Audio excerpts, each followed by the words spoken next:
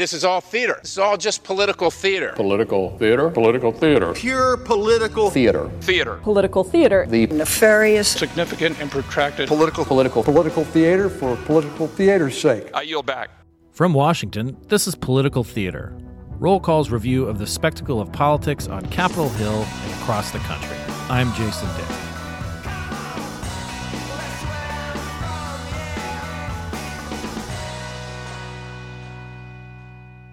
It's Oscar season, a time when Hollywood is in even more of the spotlight than usual, with debates about America's most enduring contribution to world culture, movies.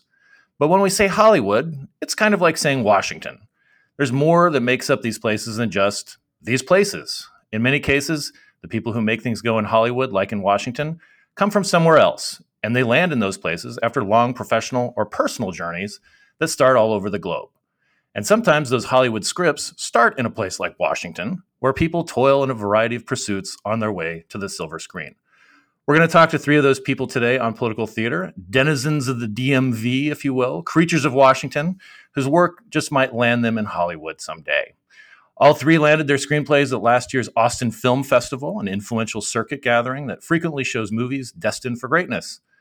Nick Gambino is a writer who lives in Northern Virginia and was a winner for drama feature screenplay for his The Fuck It list. Hey, Nick. Hey.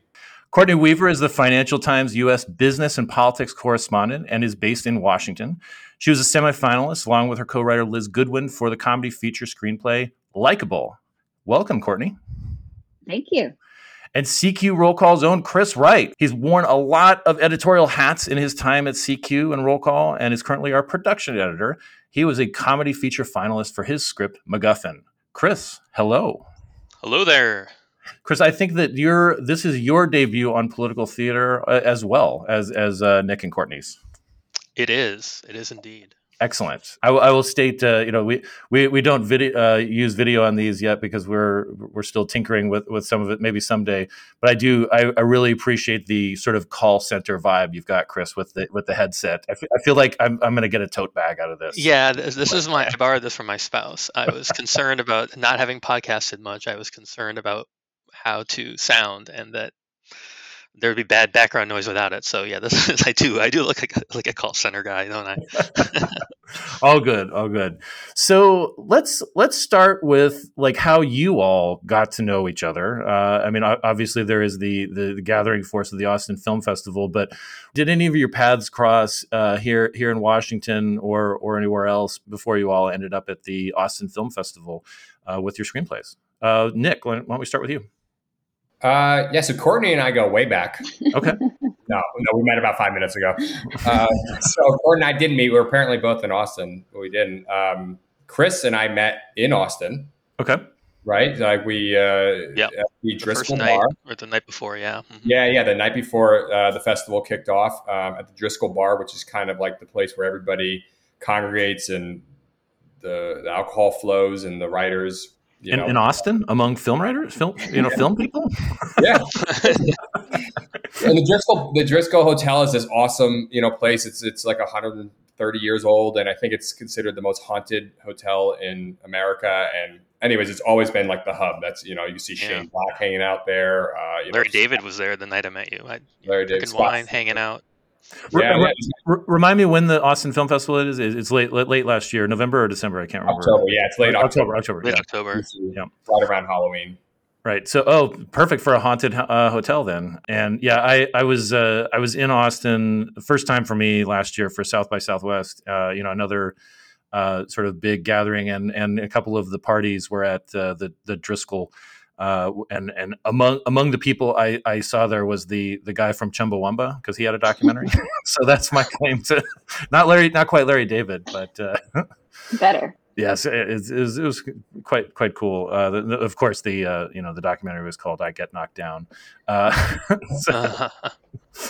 So, Courtney, your screenplay, Likeable, seems very. Very Washington, very Washington sort of screenplay. It's why don't you talk a little bit about it because it sounds like it's right up the alley for our listeners of our podcast. Sure.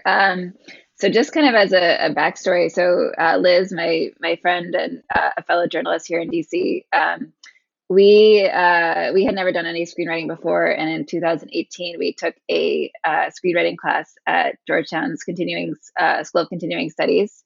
Shout out for that if anyone is interested in doing any continuing studies or in screenwriting. There's a fantastic teacher there named Kevin Downs. So we took this intro class together that fall. And then that November, it was like right after the midterms, and there were some rumors that Hillary Clinton was thinking about running again for the White House. And I just had been kind of fascinated, like during the 2016 campaign, I had watched all these like old interviews with her, where, like right after Clinton was elected as governor, and she was just like this completely different person than the person who ran in 2016. Like she was just totally unfiltered, just like sarcastic. And I was like, and just thinking back to kind of like when she was Secretary of State, and there'd be all these like memes of her with like the glasses and stuff, and like people just like ate it up, And I was like, what if she did run for president again, but like this time she ran as like her true self, and like instead of like hating her, like turned out America like loved her. So that was kind of the genesis of this piece and the script. And we just thought it was, politics is a great venue for humor, obviously, because it's all ridiculous. But also just kind of like exploring this idea of like, can a woman actually win the White House, and what does it look like, and kind of making fun of both the politicians, but also, us as well.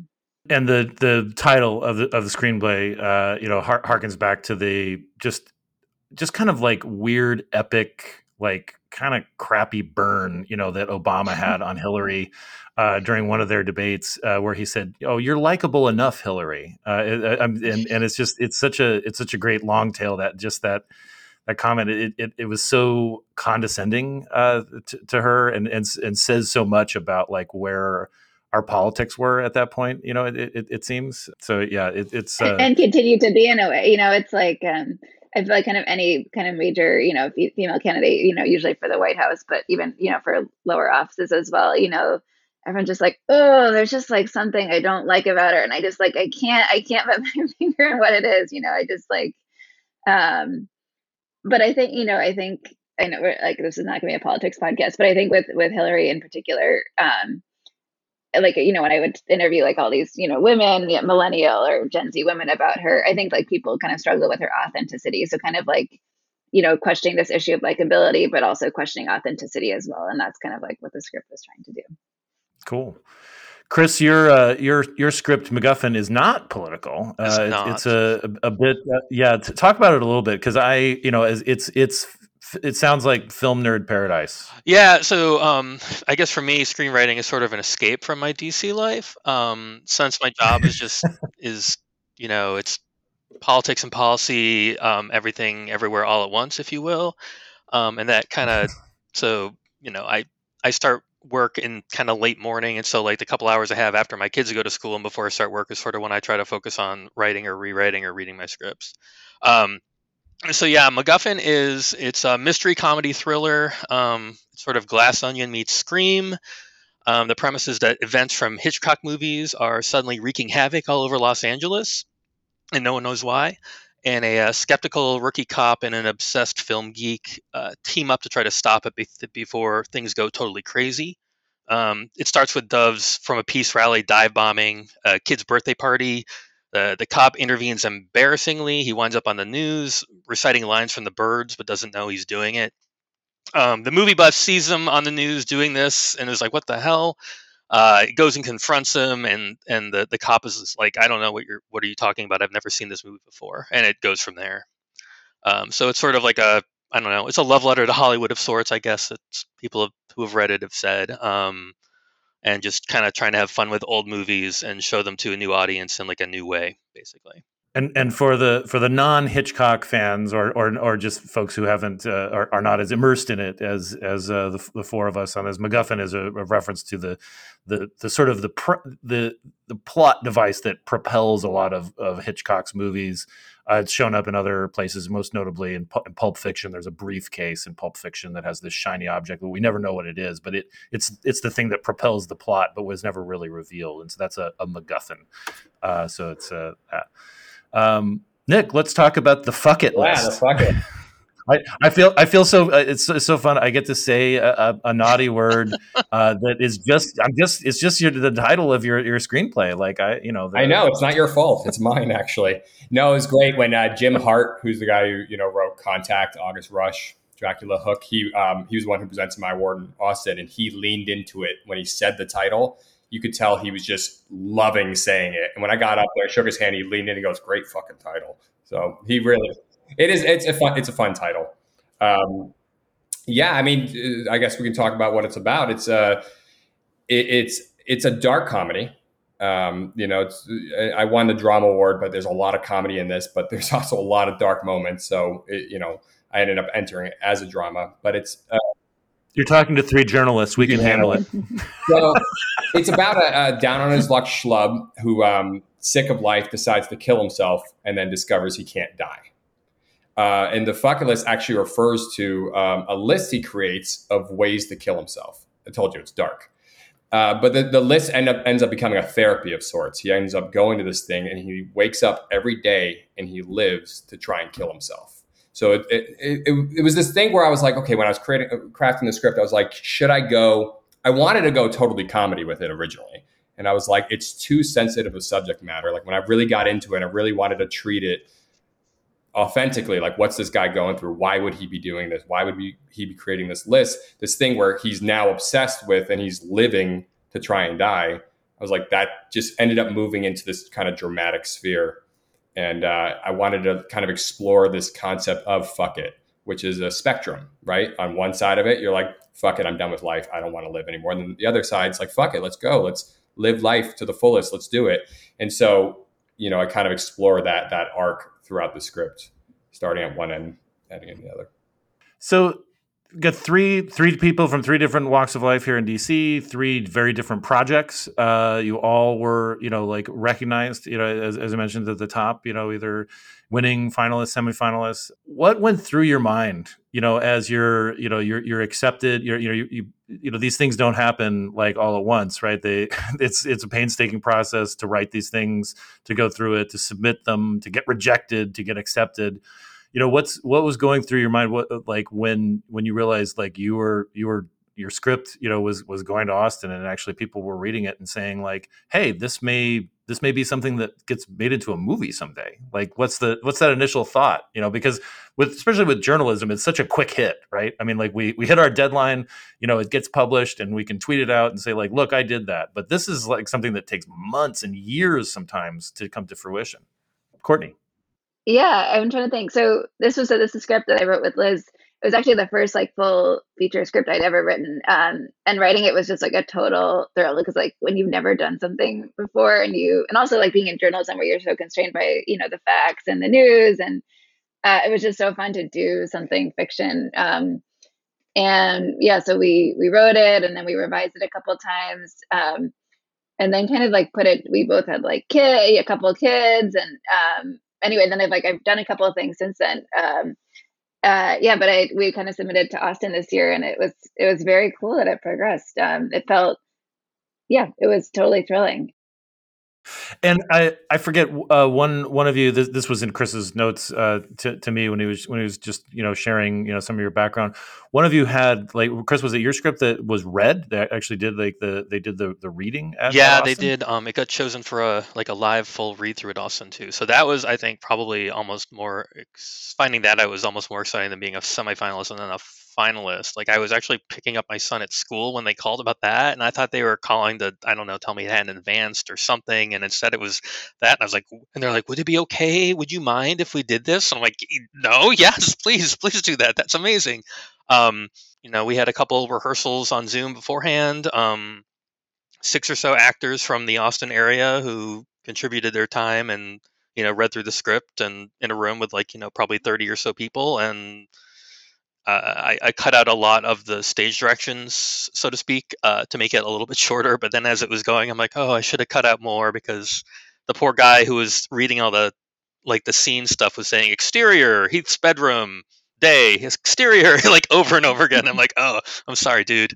This could have been, even shorter. But no, it was really cool. And I watched a couple of the other people's screenplays that were also read live there, and they were really good too.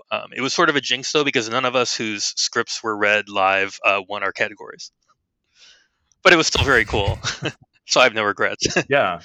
Nick, you may, we were talking a little bit before everybody came on, and you're talking a little bit about your podcast that you had previously, Get to the Movies. You did over 200 episodes, and so you've been immersed, in this industry.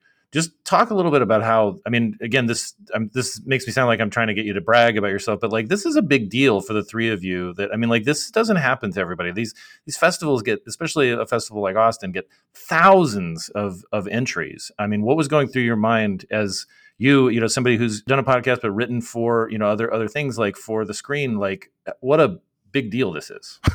Yeah, it was surreal is the word I keep using. Like it was really surreal. It almost felt like supernatural at one point, because not only was that script advancing, but then while I was in Austin, another screenplay I wrote, someone ended up finding it on the blacklist, and it ended up becoming like this whole other thing that started gaining a bunch of traction and getting heat at the exact same time. So it's like you're toiling away for years trying to do it, and then everything starts to converge, which I've heard this happening, this phenomena where like nothing's happening. You're putting in the work, you're beating your head against the wall, and then all of a sudden it all kind of happens at the same time, which is what, it was literally the same time. I was in Austin. I think I was maybe even walking to the awards luncheon where I found out that I won. And I got like an email from a development exec at a big production company. And it was just like for the other script, and they didn't even know I was in Austin. I was like, well, I'm going to find out if I won at the Austin Film Festival, so I'll get back to you. And it just, I don't know, just everything started happening. And I was like, God finally started to like me again. Like I'd gone through a few years of him, like, testing me as like the protagonist of my own story. And it's kind of, and just sitting in that awards luncheon and then them saying my name, I was like, I don't win lotteries, but it felt like winning the lottery. And winning is like dynamite for getting people. I mean, Courtney and Chris can attest to this. Like getting people to read your stuff is hard in this industry, like getting producers, managers, agents. But then I won, and it was like, even just cold querying was like people actually responded at like a 40%, success rate on getting people to respond. Usually you get like a 0.4% success rate on cold queries. And it's just like, and then other people were just reaching out on their own, and all of a sudden it was like dynamite in their lap. People were just wanting to read. And I don't know, it's been kind of surreal. That's the word. That's the theme. I was looking at, I mentioned the some of the films that played at the Austin Film Festival, the other parts of this festival. And, it's, you've got After Sun, which is, has a little Oscar buzz going for acting categories. You got Armageddon Time, which is received a lot of buzz, didn't do well in Oscar nominations, but like, is one of those movies that people talked about. The Whale, Glass Onion. I mean, these are the movies that, I mean, this is the far end of the journey that you're on right now. It may be a while off.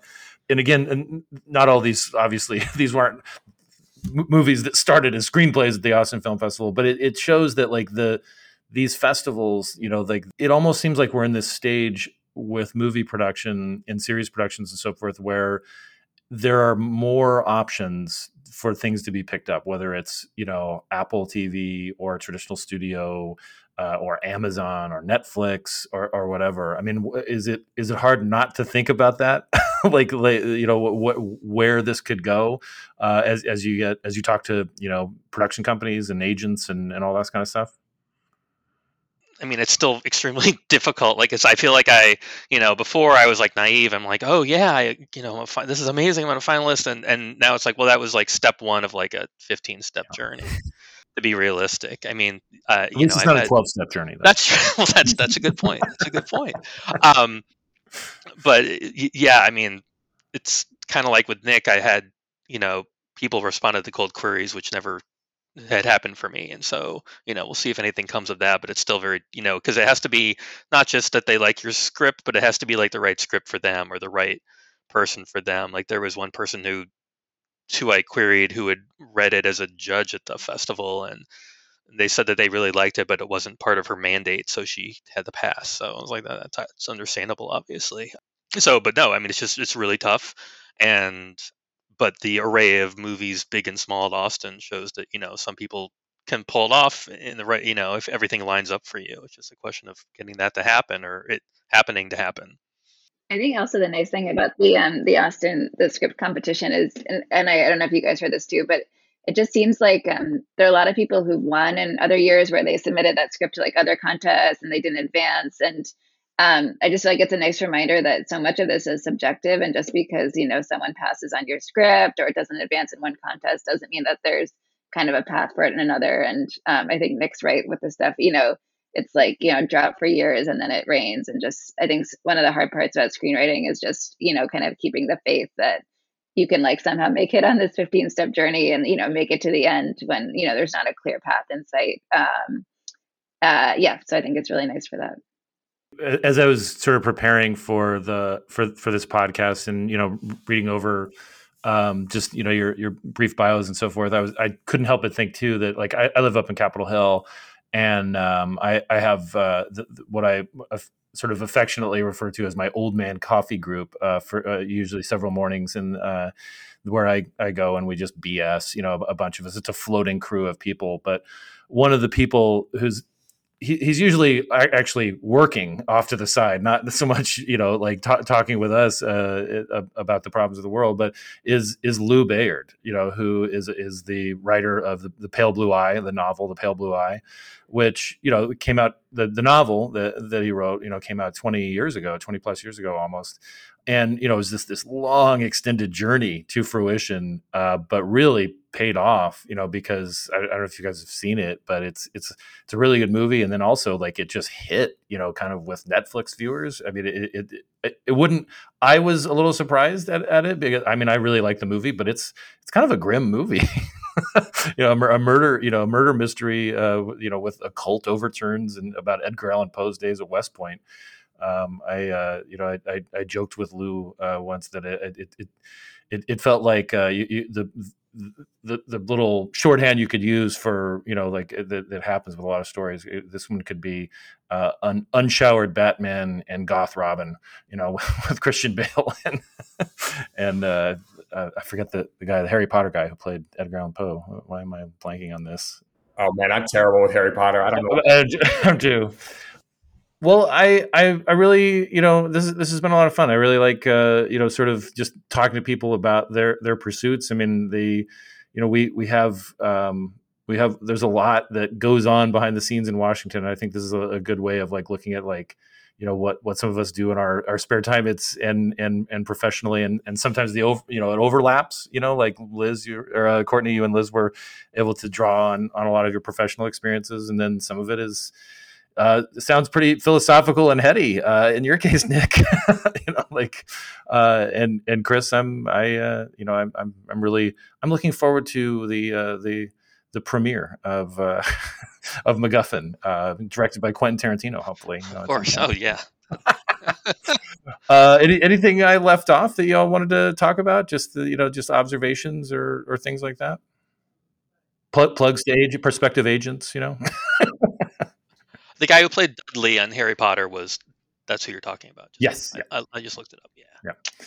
I guess the only thing Courtney was mentioning how it's so subjective. I just wanted to go back to that for a second. That is exactly right. Like that's exactly what it's like when I'm like, okay, I won drama category, but any of the finalists could have won that or any semifinal. Like it's a competition, but competition in arts is hard, right? You can get out like weed out the lower barrel stuff, and that's obvious. But then when you get above that, where you're just like, it's subjective. Does somebody click with it or not? And that's where kind of that lottery luck thing comes in, where you go, okay, I did the work. It was a good script. It's a great script. I love the script, but it's, it happened to click with readers. The readers who ended up reading it, they clicked with it, but there's if it was readers that didn't click with it, then it wouldn't have advanced beyond that point. So it is this kind of thing where it's like, put in the work, get good at it, but just realize there's a certain point where some people aren't going to click with it. Like the fucking list is about suicide, right? And there's jokes in there and there's funny stuff. I treat it respectfully, but it's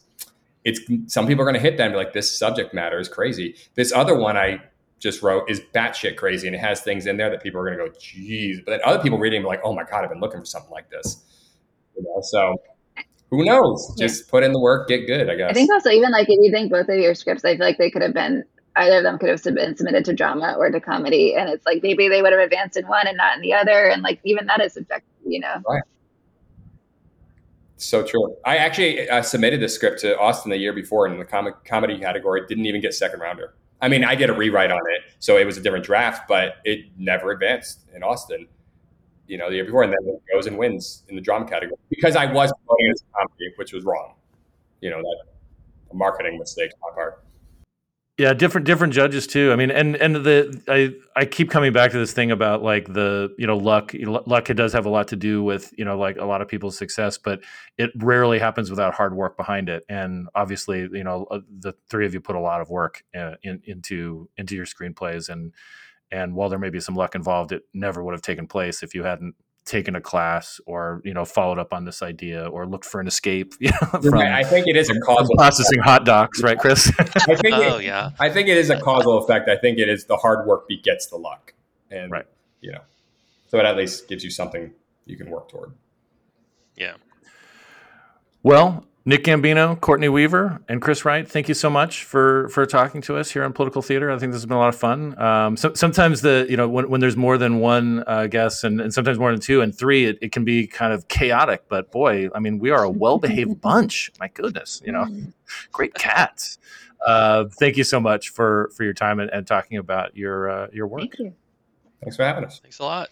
Thank you. And thank you for listening out there, our Political Theater listeners. If you've liked this podcast, please subscribe to us on iTunes or wherever you get your podcasts, NPR One, Google Play, et cetera, and subscribe to our newsletter, which you can find on rollcall.com. Thanks again for listening.